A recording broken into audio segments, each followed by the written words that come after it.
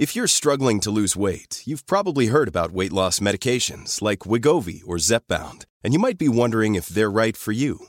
Meet PlushCare, a leading telehealth provider with doctors who are there for you day and night to partner with you in your weight loss journey. If you qualify, they can safely prescribe you medication from the comfort of your own home. To get started, visit plushcare.com/weightloss. That's plushcare.com/weightloss. plushcare.com/weightloss. Hey, it's Paige DeSorbo from Giggly Squad. High quality fashion without the price tag. Say hello to Quince.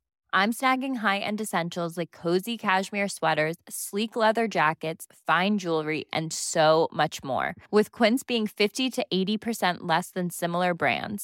And they partner with factories that prioritize safe, ethical, and responsible manufacturing. I love that. Luxury quality within reach. Go to quince.com/style to get free shipping and 365-day returns on your next order.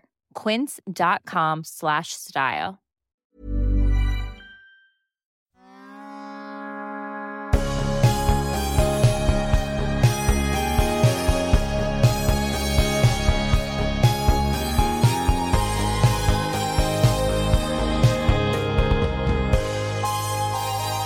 Välkommen till vår podcast Uppstickarna, där vi, Karin Bäcklund och jag, Johanna Snickars, möter framgångsrika kvinnliga thought leaders på väg upp och som sticker ut i samtal om bland annat karriär och kommunikation. Och vi träffar framgångsrika kvinnor som genom kommunikation också gör skillnad. Och vi vill lyfta dem för att inspirera fler och visa på goda kommunikativa förebilder. Och vi vill såklart också veta hur de har tagit sig dit de är idag och vad de gör om dagarna. Och Uppstickarna är ett samarbete med Dagens Media. Men Johanna, först innan vi börjar prata med vår gäst, vad har du gjort sen sist? Jag har fått äran att inleda dagen på Stockholm Media Week för att tala om innovation, IoT och 5G. Expertat lite i My Newsdesk PR-webbinarium och också tackat nej till en föreläsning i Australien på grund av klimatångest. That's a first. Ja. Mm. Och sen har jag helt plötsligt kommit på att jag kanske ska till Almedalen i sommar ändå. Så nu en liten flaggning här. Är det någon som har tips på boende? Mm. Jag kanske har, för jag kan ha. Jag har glömt bort hur vi ska bo, men det kan finnas en plats. Ja, bra. Och annars lyssnarna välkomna med förslag.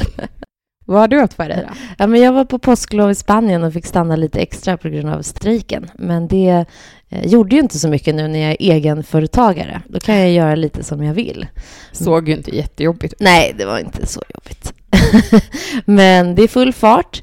Maj är ju en väldigt hektisk månad. Jag har några föreläsningar och jag och Fredrik Palin har ju startat ett PR-nätverk så att vi kan ta oss an större projekt och samtidigt få kollegor, vilket är jättekul. Och vi har en hel del projekt igång och sen så är det då Almedalen. Många är som vanligt ute i sista sekund när det gäller planeringen dit. Så. Jag bara kom på att nu när det lät som att jag har gjort 2 saker sen sist så alltså jag jobbar ju också.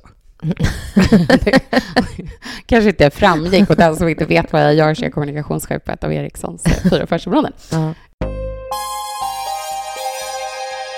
Nu till vår gäst. Dagens gäst är ingen mindre än Hanna Rashid, som är digital strateg på social mediebyrån The Amazing Society, föreläsare, jurymedlem i bland annat Garrity Awards och Stora kommunikatörspriset, kursansvarig på Bergs och förekommer frekvent i morgonsoffan och diskuterar sociala medier. Hon är uppväxt i Gävle, där hon arbetade som kommunikatör också på Gävle kommun i 4 år och älskar Brynäs. Välkommen, vi är jätteglada att ha dig här. Tack så mycket, vilken fin introduktion. Jag gillar att ni får med Brynäs, det är viktigt för mig. Missade vi något annat viktigt? Nej, att jag gillar bocken då kanske, men annars, nej. Jävlar. Jag tror ni fick med det mesta. Jo, jag är väl, ja precis. Karins ansiktsuttryck. Det är det jag kallar min pojkvän. Nej. Jag jobbar på Gävle kommun och då måste man liksom älska och brinna för bocken men inte bränna upp den. Nej. Men hur ofta klarar den sig? Men nu senast klarade den sig. Men det var ett väldigt jobbigt år när den liksom brann upp en timme efter en jättestor invigning. Det var sorg på kommunen, kan jag säga. Men vilka är det som bränner upp den då? Ja, det är ju ingen jag känner faktiskt. Är du säker på det? Det är ganska roligt att det var en amerikan som blev liksom, de slog ett vad med honom och bara, men det är tradition att bränna den, vilket han gick på. Och sen så fick han ju skadestånd på ett par 100 000, så det var ju lite synd om honom. Nej, vad taskigt. Ja. Han flyttade från Gävle. Ja, men faktiskt han försvann från landet. Men är det någon sorts liksom tävling? Det är ju ingen, som sagt, som jag känner som bränner bocken. Det finns ju en dokumentär på SVT som är väldigt bra. Som handlar just om hur starkt vi faktiskt känner för den här bocken. Jag tror inte man förstår det, för man bor i Gävle. Vi tycker inte det är kul när den bränns upp, kan jag säga. Det är bara alla utanför stan som tycker det. Aha, så det är de som kommer in? Ja, exakt. Det ser man. Litet sidospår. Det var det om boken. Men om du skulle berätta om dig själv i ett par meningar, vad säger du då? Oj, ja, jag skulle säga att jag är en person som, jag är ganska en ambitiös latmask, brukar jag säga.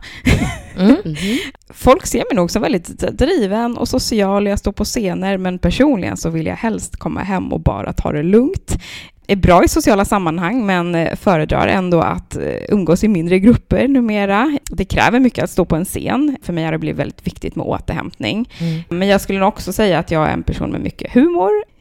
Jag är väldigt bra på ordvitsar till exempel. Jag har mycket liksom, järn i elden är väl töntigt att säga, men jag lever ju faktiskt för sociala medier. Det låter ju ganska deppigt kanske, men jag är en person som drar igång konton för det mesta och jag lever väl som jag lär faktiskt ganska mycket. Hur kommer det sig att du tycker att det är så roligt med sociala medier? Men jag började väldigt tidigt när de här kanalerna kom, så jag fick direkt en så här stark kärlek till att man kunde kommunicera med människor som bodde på helt andra platser. Jag bodde ju fortfarande i Gävle då, och det var mycket som fanns utanför Gävle som inte... men det fanns ju inte Gävle massa museum, det fanns inte massa coola butiker, och jag började följa olika brands och massa intressanta personer, oavsett om det var någon som jobbade på Spotify eller om det var en häftig sneakersbutik här, så kunde jag ändå hänga med lite grann, och jag kände att jag skapade ett community på nätet som bestod av människor som kanske inte hade samma intresse som jag hade där jag växte upp och bodde. Och sen var det ju ett år där jag var ganska så rejält utbränd, orkade inte vara så social med människor, så jag skapade liksom ett socialt nätverk online och på Instagram till exempel, där jag lärde känna massa människor och fick någon slags utlopp för min sociala förmåga, fast som jag inte ville ta ut egentligen i verkliga livet, men jag fick det där, och då uppskattade jag verkligen hur mycket det kan ge faktiskt. Som någon slags online-terapi? Ja, faktiskt. Man pratar ju så mycket om att det är negativt med sociala medier, men jag förstår att allting behöver göras i rätt doser, men för mig var det en väg tillbaka faktiskt. Men hur kom du dit du är idag då? Alltså jag pluggade ju media och kommunikation i min hemstad. Jag var ganska trygg av mig och jag ville faktiskt inte flytta. Och så ville jag spara pengar till en lägenhet i Stockholm. Så jag bara, men då bor jag hemma, det blir jättebra. Jag hade ingen vision om vad jag skulle jobba med faktiskt. Jag bara visste att jag behöver en utbildning, och det där med media ser ganska kul ut. Det här var ju 2005. Sociala medier var ju fortfarande rätt så nytt då, och det fanns ju absolut ingen tanke på att man kanske skulle jobba med det i framtiden. Det existerar ju inga jobb inom det då i princip. Men jag visste att jag hade en förmåga för det här med att skriva, och det var egentligen så det började. Så jag tog min examen där och var fortfarande ganska lost. Så jag sökte mig till Stockholm faktiskt. Jobbade i en skobutik här. Inte alls det jag hade pluggat, men jag kände att jag bara ville göra något annat. För jag hade verkligen gått från gymnasiet till att liksom gå på högskolan och jobba på Gävle kommun under tiden som jag pluggade lite extra då, och kände att nu vill jag bara göra något där man inte behöver tänka, trodde jag. Men det var ju skitjobbigt att jobba i en butik faktiskt i Stockholm city. Så det slutade med att jag faktiskt till slut flyttade hem till Gävle, och då var det en tjej som skrev till mig och sa att jag har sett att det finns en byrå i Stockholm som jobbar med sociala medier, och jag minns från skolan att du var väldigt inne i det. Du borde snacka med dem. Och på den vägen är det. Så det är samma byrå jag är på idag faktiskt. Vilken bra match av din verkligen. Vän. Jag har sagt det, jag måste skicka blommor och champagne. Du kan ge lite shoutout. Ja, faktiskt. Ida Lindahl, Sandviken. Bra match. Och du är kvar? Jag är kvar där efter 7 år nästan. Oj, det är så snart är det guldklocka i min bransch. Ja, verkligen. Hör du det, Tobias? Men du har haft lite olika roller där. Ja, när jag började där på Amazing Society då, så jag tror vi var 5-6 pers som jobbade då.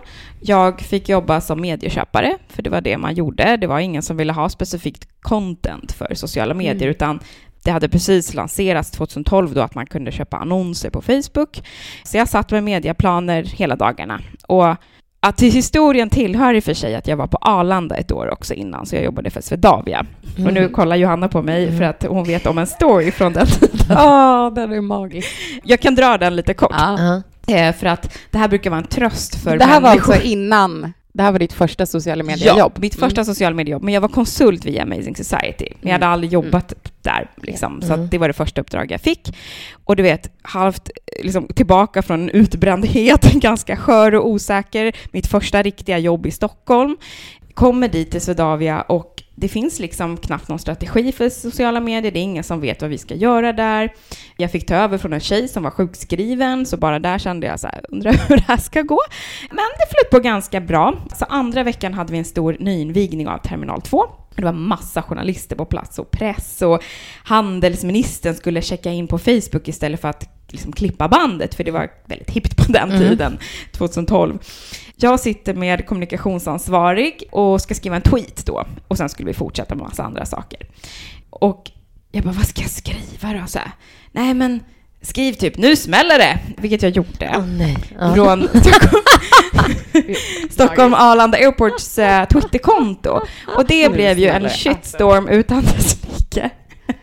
Och det här är ju så fantastiskt. Ja, det här nu idag är det ju fantastiskt. Just där och då trodde jag liksom att det här var något som var i den kalibern att Obama skulle prata om det i sin presskonferens dagen efter. För det här var liksom så stort i min värld. Dagen efter var det bortglömt och det är väl det som är det härliga med sociala medier också. Den här storyn berättar jag för ganska många ute och föreläsa just för att ge dem en liten tröst. Det var inte sista gången jag gjorde fel eller skrev något jävligt dumt. Jag tror inte det är lika många som kommer liksom bombhota en flygplats som jag gjorde, så att man kan ju finna en tröst i det kanske. Så att jag tror vi alla har små digitala fuck-ups och det löser ju sig alltid. Men jag tycker det är som bra comeback-story när du säger det här var ditt första jobb och så här, du är ju expert på sociala medier. Eller? Ja, men det visar ju också på... Ja. Man lär sig av sina misstag. Ja, men man lär sig. Jag trodde aldrig jag skulle få ett jobb efter det. Men, och det var ju kris då. Det var ju liksom varenda säkerhetschef kom i neonkläder och liksom frågade vem fan det var som hade skrivit det där. Och sen min sista dag där, ett år senare, så hade de letat efter den tweeten för de ville liksom rama in den och ge den till mig. Men jag hade ju sett till att den var borta då. Ja, du raderade den. Ja. Men det är en bra story nu. Ja, och man lär sig mycket. Ja. Vad ville du bli när du var liten då? Jag ville bli programledare. Jag tyckte det såg jätteroligt ut. Jag gillade Agneta Sjödin väldigt mycket. Jag har sett i alla mina vännerböcker som man har skrivit i att så här, person jag beundrar, det var tydligen Agneta Sjödin då. Men ja, jag visste någon gång att så här, jag kommer nog stå på någon form av scen. Jag har alltid älskat musik, men jag är jättedålig på att sjunga, så det blev ju inte det. Ja, så att föreläser, det är väl nästan samma sak. Eller hur? Du kanske kan starta ett litet eget program. Ja, who knows? Nej.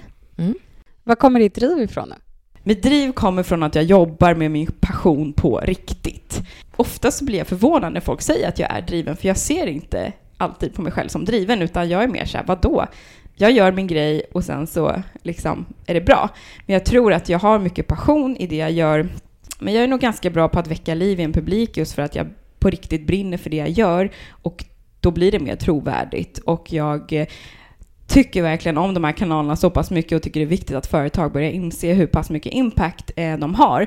Så därför blir det lätt för mig att stå på en scen och prata om det, för att jag vill gärna kunna påverka och inspirera andra till att våga bli bättre där.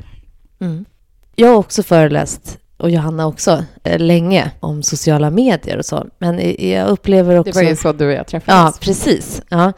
Men att man säger lite samma sak än idag. Vad tänker du om det? Tycker du inte att vi borde ha kommit lite längre nu? Jo. Alltså på mitt jobb så är det vissa som bara, men du, har du några nya slides på din content? Jag bara, nej. Men varför inte det? För att det behövs inte, jag på att säga. Det är klart jag uppdaterar nyheter och trender. Men grundprincipen är ju densamma egentligen. Men också att tyvärr så är det ju mer trögrörligt än man tror. Det är väldigt många gånger, det har ni säkert upplevt själva, så man kommer till ett ställe och ska föreläsa och de säger att här är nivån hög på de som kommer och lyssnar. det måste du verkligen tänka på. Och du kan inte komma med samma material. Så bara, det är samma vart man än kommer i princip. Men såklart, det har ökat kunskapen mer hos publiken. Jag märker att de ställer kanske lite svårare frågor. Men det är fortfarande förvånansvärt många som fortfarande tvivlar på social. Vi fick höra om din största fuck-up, eller? Var det det? Det finns fler, men om jag fortsätter så kommer jag inte låta så trovärdig. Vad är din största lärdom då? Alltså min lärdom är, alltså det här säger väl alla, men att det faktiskt på riktigt alltid löser sig. Min största lärdom är också att faktiskt ta hjälp av människor. Jag har så många gånger suttit i skiten och klantat mig och inte vågat säga eller inte vågat ta hjälp eller inte bolla med någon. Men jag skulle nog säga att hellre att man vågar testa göra saker än att man inte gör det. Och hellre att man fuckar upp ett par gånger och lär sig än att man är trygg och inte vågar göra någonting. Man kommer längre. Vilken är din största framgång då? Min största framgång är nog från att ha varit sjukskriven och legat i sängen och aldrig trott att man skulle få ett jobb till att kunna stå på en scen framför 2000 pers eller hålla en workshop för 5 pers liksom. Och det skulle jag säga är framgång för mig, men också att jag börjat inse att jag behöver ta hand om mig själv väldigt mycket. Det är ju lätt att ta hand om en publik och underhålla dem och ge dem 100%. Men att komma hem själv och vara uttömd på 100%, det är inte så schysst liksom. Och det tycker jag är en del av paketet när man föreläser där, återhämtningen. Och det jag börjar inse nu. Så det skulle jag säga är framgång för mig också, att jag börjar värdesätta min hälsa och min energi mycket. Vi har ju pratat med väldigt många i podden som just har varit utbrända eller gått igenom en sån tuff period. Hur ser du till att du inte hamnar där igen? Jättehårt arbete. Jag tar hjälp av en coach nu som i princip ger mig andningsövningar till att jag pratar med min chef om hur viktigt det är för mig att få återhämtning, att faktiskt våga vila. Det är någonting jag pratar jättemycket om i mina kanaler också, att vi måste få bort den här fula stämpeln som vila har, eller att man känner sig sunkig liksom, utan nej, det är helt okej att bara ligga i soffan och kolla Netflix om du vill det en kväll eller vad det nu kan vara. Att det är fine, och det är också viktig tid att ägna åt sig själv. Bokar du in det då? Nej, jag bokar inte in, jag bara gör det. För jag vill inte se det som ett schema heller, tror jag, eller en kalenderpåminnelse, utan jag är nog ganska bra på att ta den tiden ändå. Men bra tips för de som inte kan, såklart. Hur jobbar du med mål? Oj, jag har aldrig satt mål för mig själv. Det är sant. Jag jobbade med en coach för några år sedan som bara, vad är dina mål? Jag bara, jag har inga. Alltså jag har aldrig haft mål. Det är klart jag har haft väldigt så här, långt bort, så här, det vore kul att bli framgångsrik. Och därför kände jag ofta att jag aldrig blev nöjd, för jag visste inte vad mitt mål var. Så det var en stor lärdom jag fick då, att så här, du behöver sätta mål, det behöver inte vara jättekonkret alltid. Det kan vara liksom stora mål också, men för att man själv ska känna att men nu har jag ändå åstadkommit någonting. Men jag är en person som förr jag hade en negativ syn på framtiden, så jag tyckte att sätta mål var skitläskigt och det var lite som att jinxa hela framtiden. Men numera tror jag att ett mål kan vara allt ifrån att klara av presentation nästa vecka, även om det kan vara en lätt grej för mig att genomföra, så behöver jag göra det för att känna någon slags tillfredsställelse, för annars kör jag bara på och blir aldrig nöjd och liksom ser aldrig vad jag gör. Det var samma grej med att jag lärde mig att skriva ner positiv feedback jag fick från föreläsningar, för att det var inte heller något jag reagerade på, men jag reagerade så fort jag fick en negativ, och ha det som mål också, att på något sätt kolla på det och ta in det på riktigt och inte bara skriva en Instagram-post om det och gå vidare. Ja, den tycker jag själv är supersvår. Man minns den som kanske inte satte en 5, men inte övriga. Exakt, verkligen. This is Paige, the co-host of Giggly Squad, and I want to tell you about a company that I've been loving, Olive & June. Olive & June gives you everything that you need for a salon-quality manicure in one box. And if you break it down, it really comes out to $2 a manicure, which is absolutely insane. It's also so easy to get salon-worthy nails at home with Olive & June. The difference between how your nails used to look when you did them yourself and now with the Mani system is a complete game changer. The best thing about Olive & June, too, is it's a quick dry. Dries in about 1 minute, lasts for 5 days, and full coverage in up to 1 to 2 coats. Visit oliveandjune.com/perfectmani20 for 20% off your first system. That's oliveandjune.com/perfectmani20 for 20% off your first system. If you're struggling to lose weight, you've probably heard about weight loss medications like Wegovy or Zepbound, and you might be wondering if they're right for you. Meet PlushCare, a leading telehealth provider with doctors who are there for you day and night to partner with you in your weight loss journey. If you qualify, they can safely prescribe you medication from the comfort of your own home. To get started, visit plushcare.com/weightloss. That's plushcare.com/weightloss. plushcare.com/weightloss. Planning for your next trip? Elevate your travel style with Quince. Quince has all the jet-setting essentials you'll want for your next getaway, like European linen, premium luggage options, buttery soft Italian leather bags, and so much more. And is all priced at 50 to 80% less than similar brands. Plus, Quince only works with factories that use safe and ethical manufacturing practices. Pack your bags with high-quality essentials you'll be wearing for vacations to come with Quince. Go to quince.com/pack for free shipping and 365-day returns. Vilka förebilder har du då, förutom Agneta Sjödin? Oj, nu kommer jag låta som så tråkig person, för jag har aldrig haft förebilder heller, tror jag, på det sättet. Men jag läste en intervju med dig. Men vad hade jag då? Det hittar man ju på. Internationell person, ja, precis. Jag visste inte vem det var, men det lät som typ en superhjälte. Aha, nej, men alltså, jag tror, jag har nog ingen så här stor förebild. Jag har alltid haft en svaghet för Wednesday Addams. Det får väl inte heller säga. Exakt. Ja. Och det är Wednesday Addams, men hon är ju väldigt negativ i och för sig. Det är ju hon i Addams-familjen. Yes. Ja. Vadå, mamma? Nej, dottern. Jaha. Hon är ju en person som alltid bär svart och är stencool, tyckte jag, hela min uppväxt. Du bär svart? Ja, jag bär väldigt ofta svart faktiskt. Jag gillar henne, jag tycker hon är jävligt cool och rolig. Jag brukar alltid säga till alla talespersoner som jag jobbar med och coachar att de måste ha färg på scen. Men du har bara svart på scen när du föreläser också. Jag har faktiskt alltid svart. Jag tvingar dem på pressfoton. Men vet du varför? Det är för att jag svettas så jäkla mycket. Jag brukar försöka pimpa upp med färgglada slides och rött läppstift oftast i och för sig. Okay. Har du någon mentor? Jag ingår ju faktiskt i ett mentorskap just nu. Det kallas för liksom X och Y.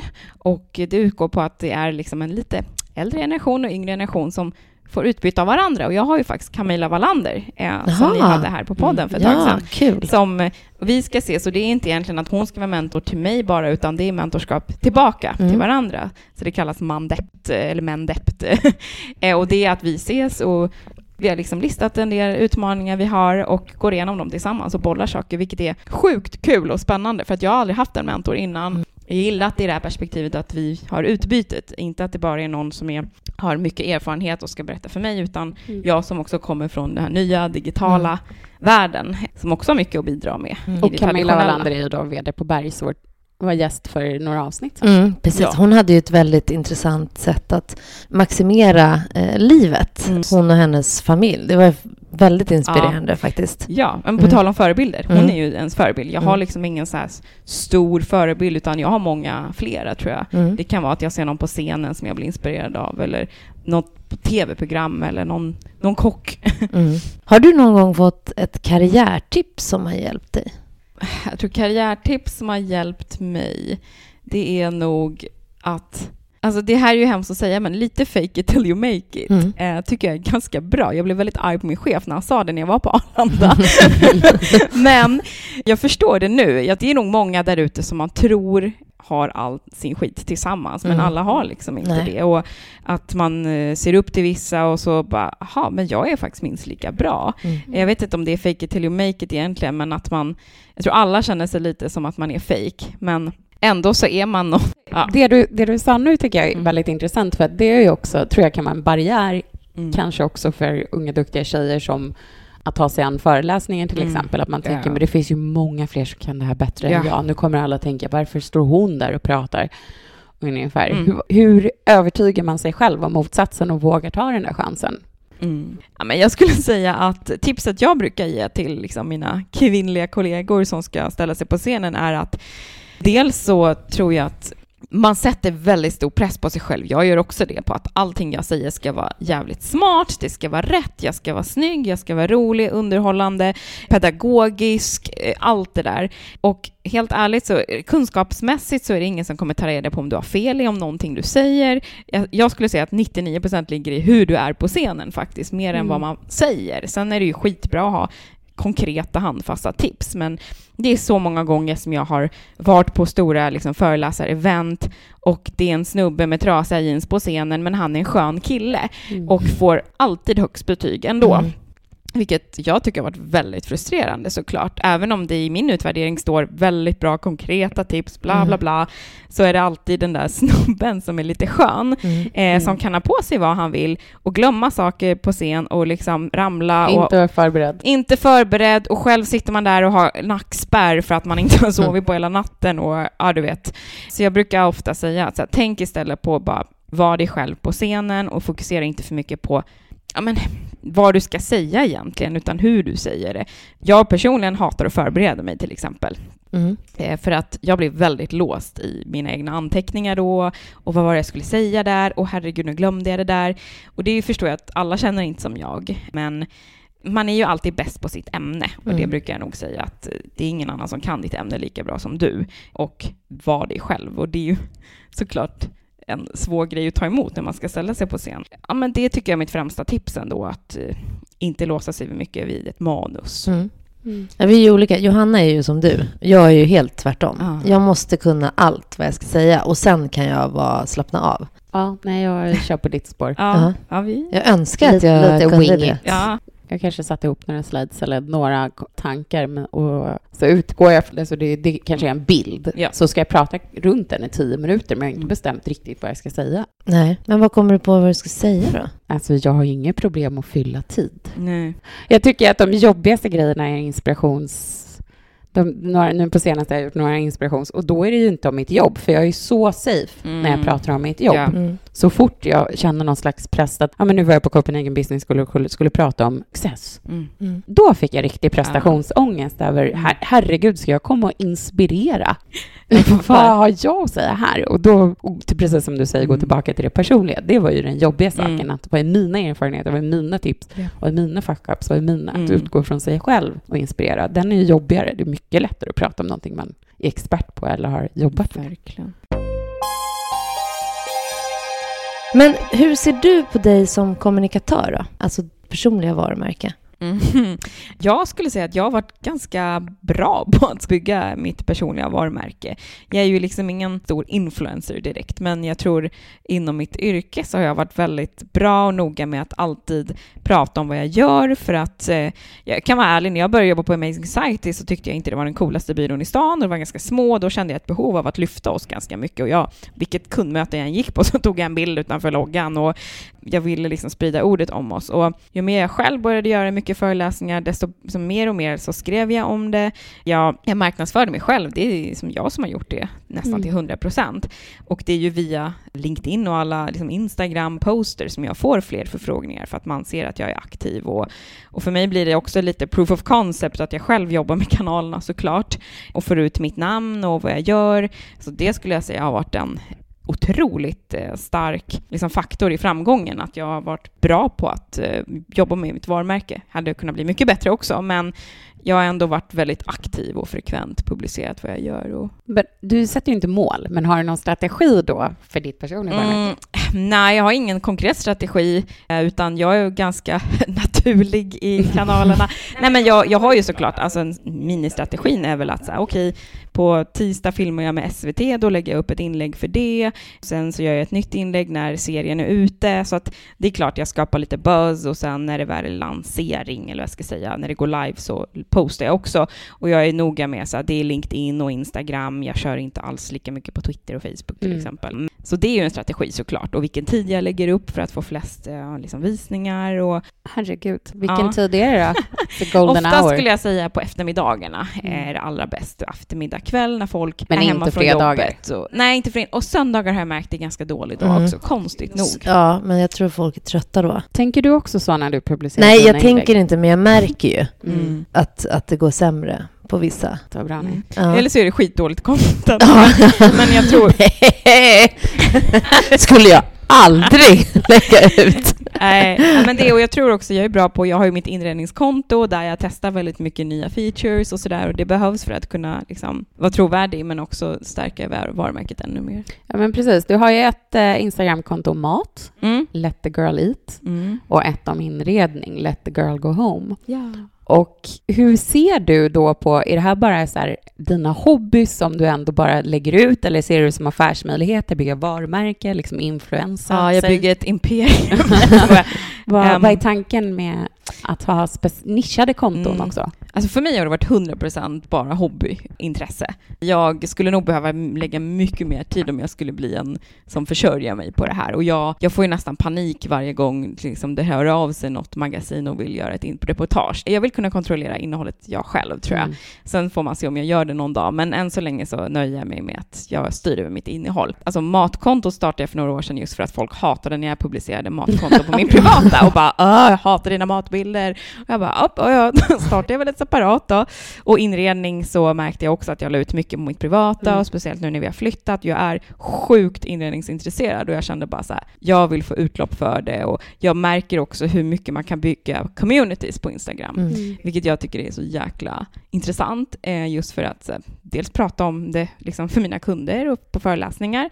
Vikten av att ha ett starkt community som varumärke. Och också att liksom testa på det själv, vad det kan göra. Och man har så sjukt trogna följare. Trots att jag har liksom 560 eller något, så är de väldigt engagerade och svarar på alla frågor jag ställer. Och nej, superkul. Har du fler konton, Karin? Nej. Jag vet inte hur många konton jag sköter. Men något kunder då, menar du? Ja, några kunder, men jag har mitt eget, så har jag en app. Sen så har jag ett företag nu. Så har jag min son ett konto som jag får sköta. Jag har alldeles för många. Snart säger Instagram stopp. Man får ha 5 reggade. Ett konto för boken som jag skrev. Nu sitter jag och skriver på nya böcker. Men de får inget konto. Jag orkar inte. Ja. Och podden har ju för 17. Du ser. Ja, de fattar inte. Nej, jag instagrammar hela dagarna.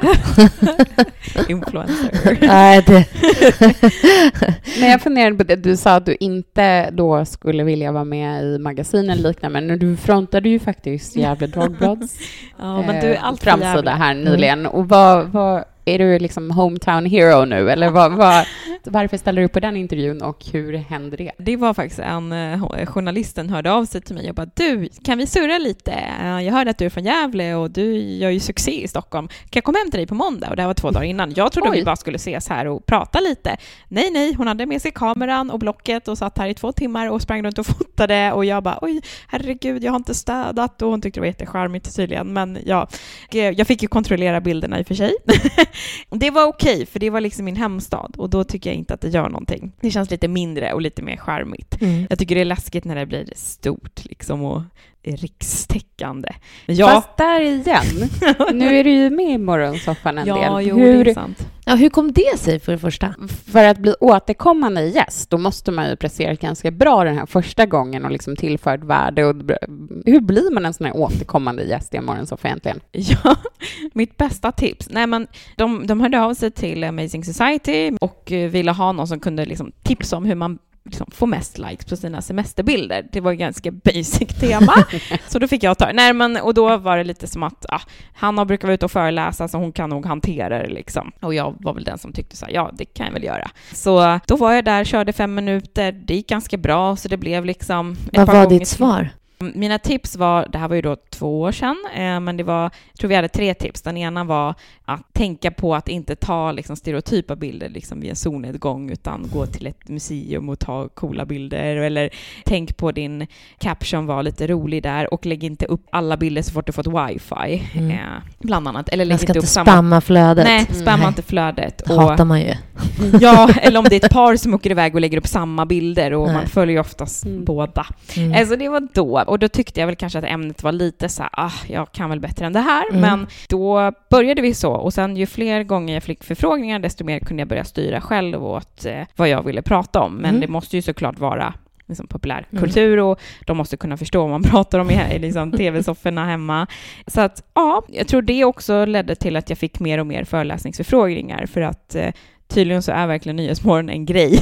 Och det är oftast en bild när jag ska föreläsa, en stor bild på när jag sitter i morgonsoffan, där skitful printscreen som man inte ser så snygg ut på. Men det är väl därför jag tror att jag är ganska bra på att på ett ganska pedagogiskt sätt förklara saker utan att bli för invecklad. Fördelen är ju att jag har hållit sjukt mycket workshops och föreläsningar för mindre kommuner och liksom så där man behöver kanske vara lite mer grundlig.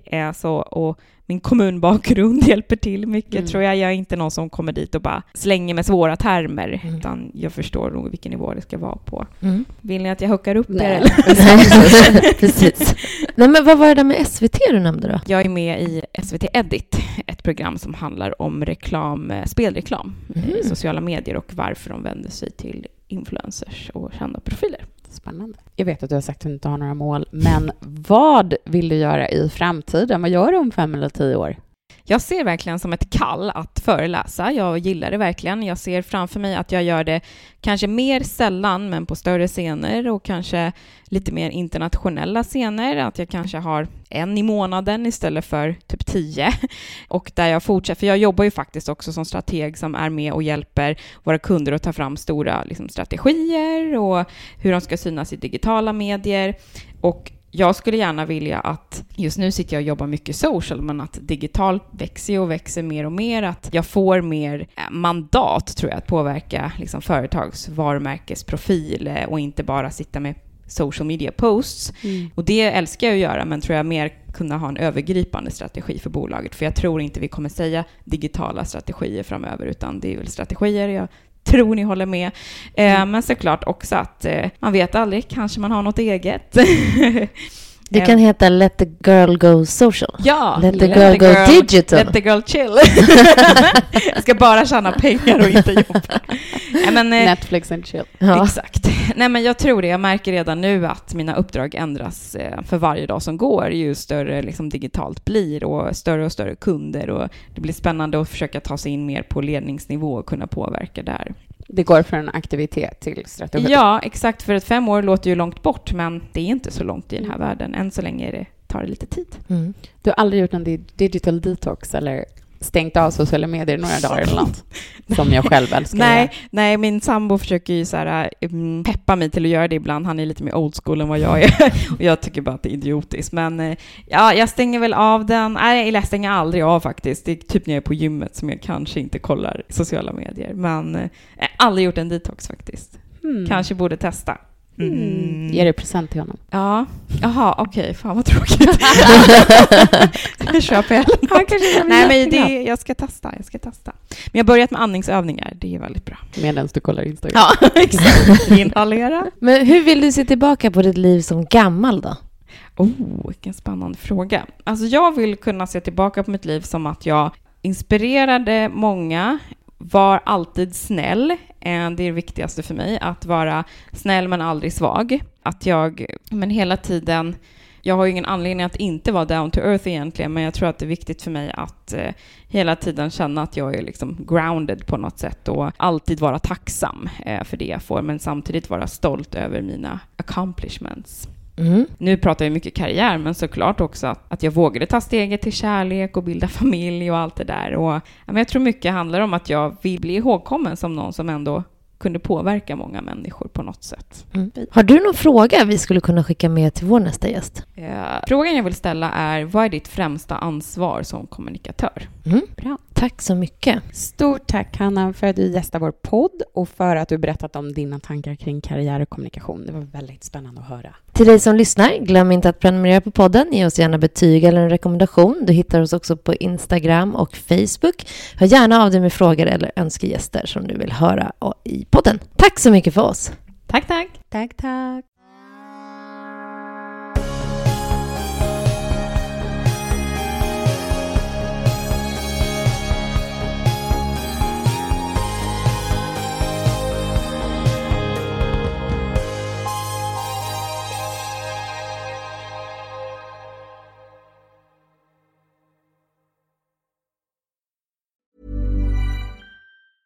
Mom deserves the best, and there's no better place to shop for Mother's Day than Whole Foods Market. They're your destination for unbeatable savings, from premium gifts to show-stopping flowers and irresistible desserts. Start by saving 33% with Prime on all body care and candles. Then get a 15-stem bunch of tulips for just $9.99 each with Prime. Round out Mom's menu with festive rosé, irresistible berry chantilly cake, and more special treats. Come celebrate Mother's Day at Whole Foods Market.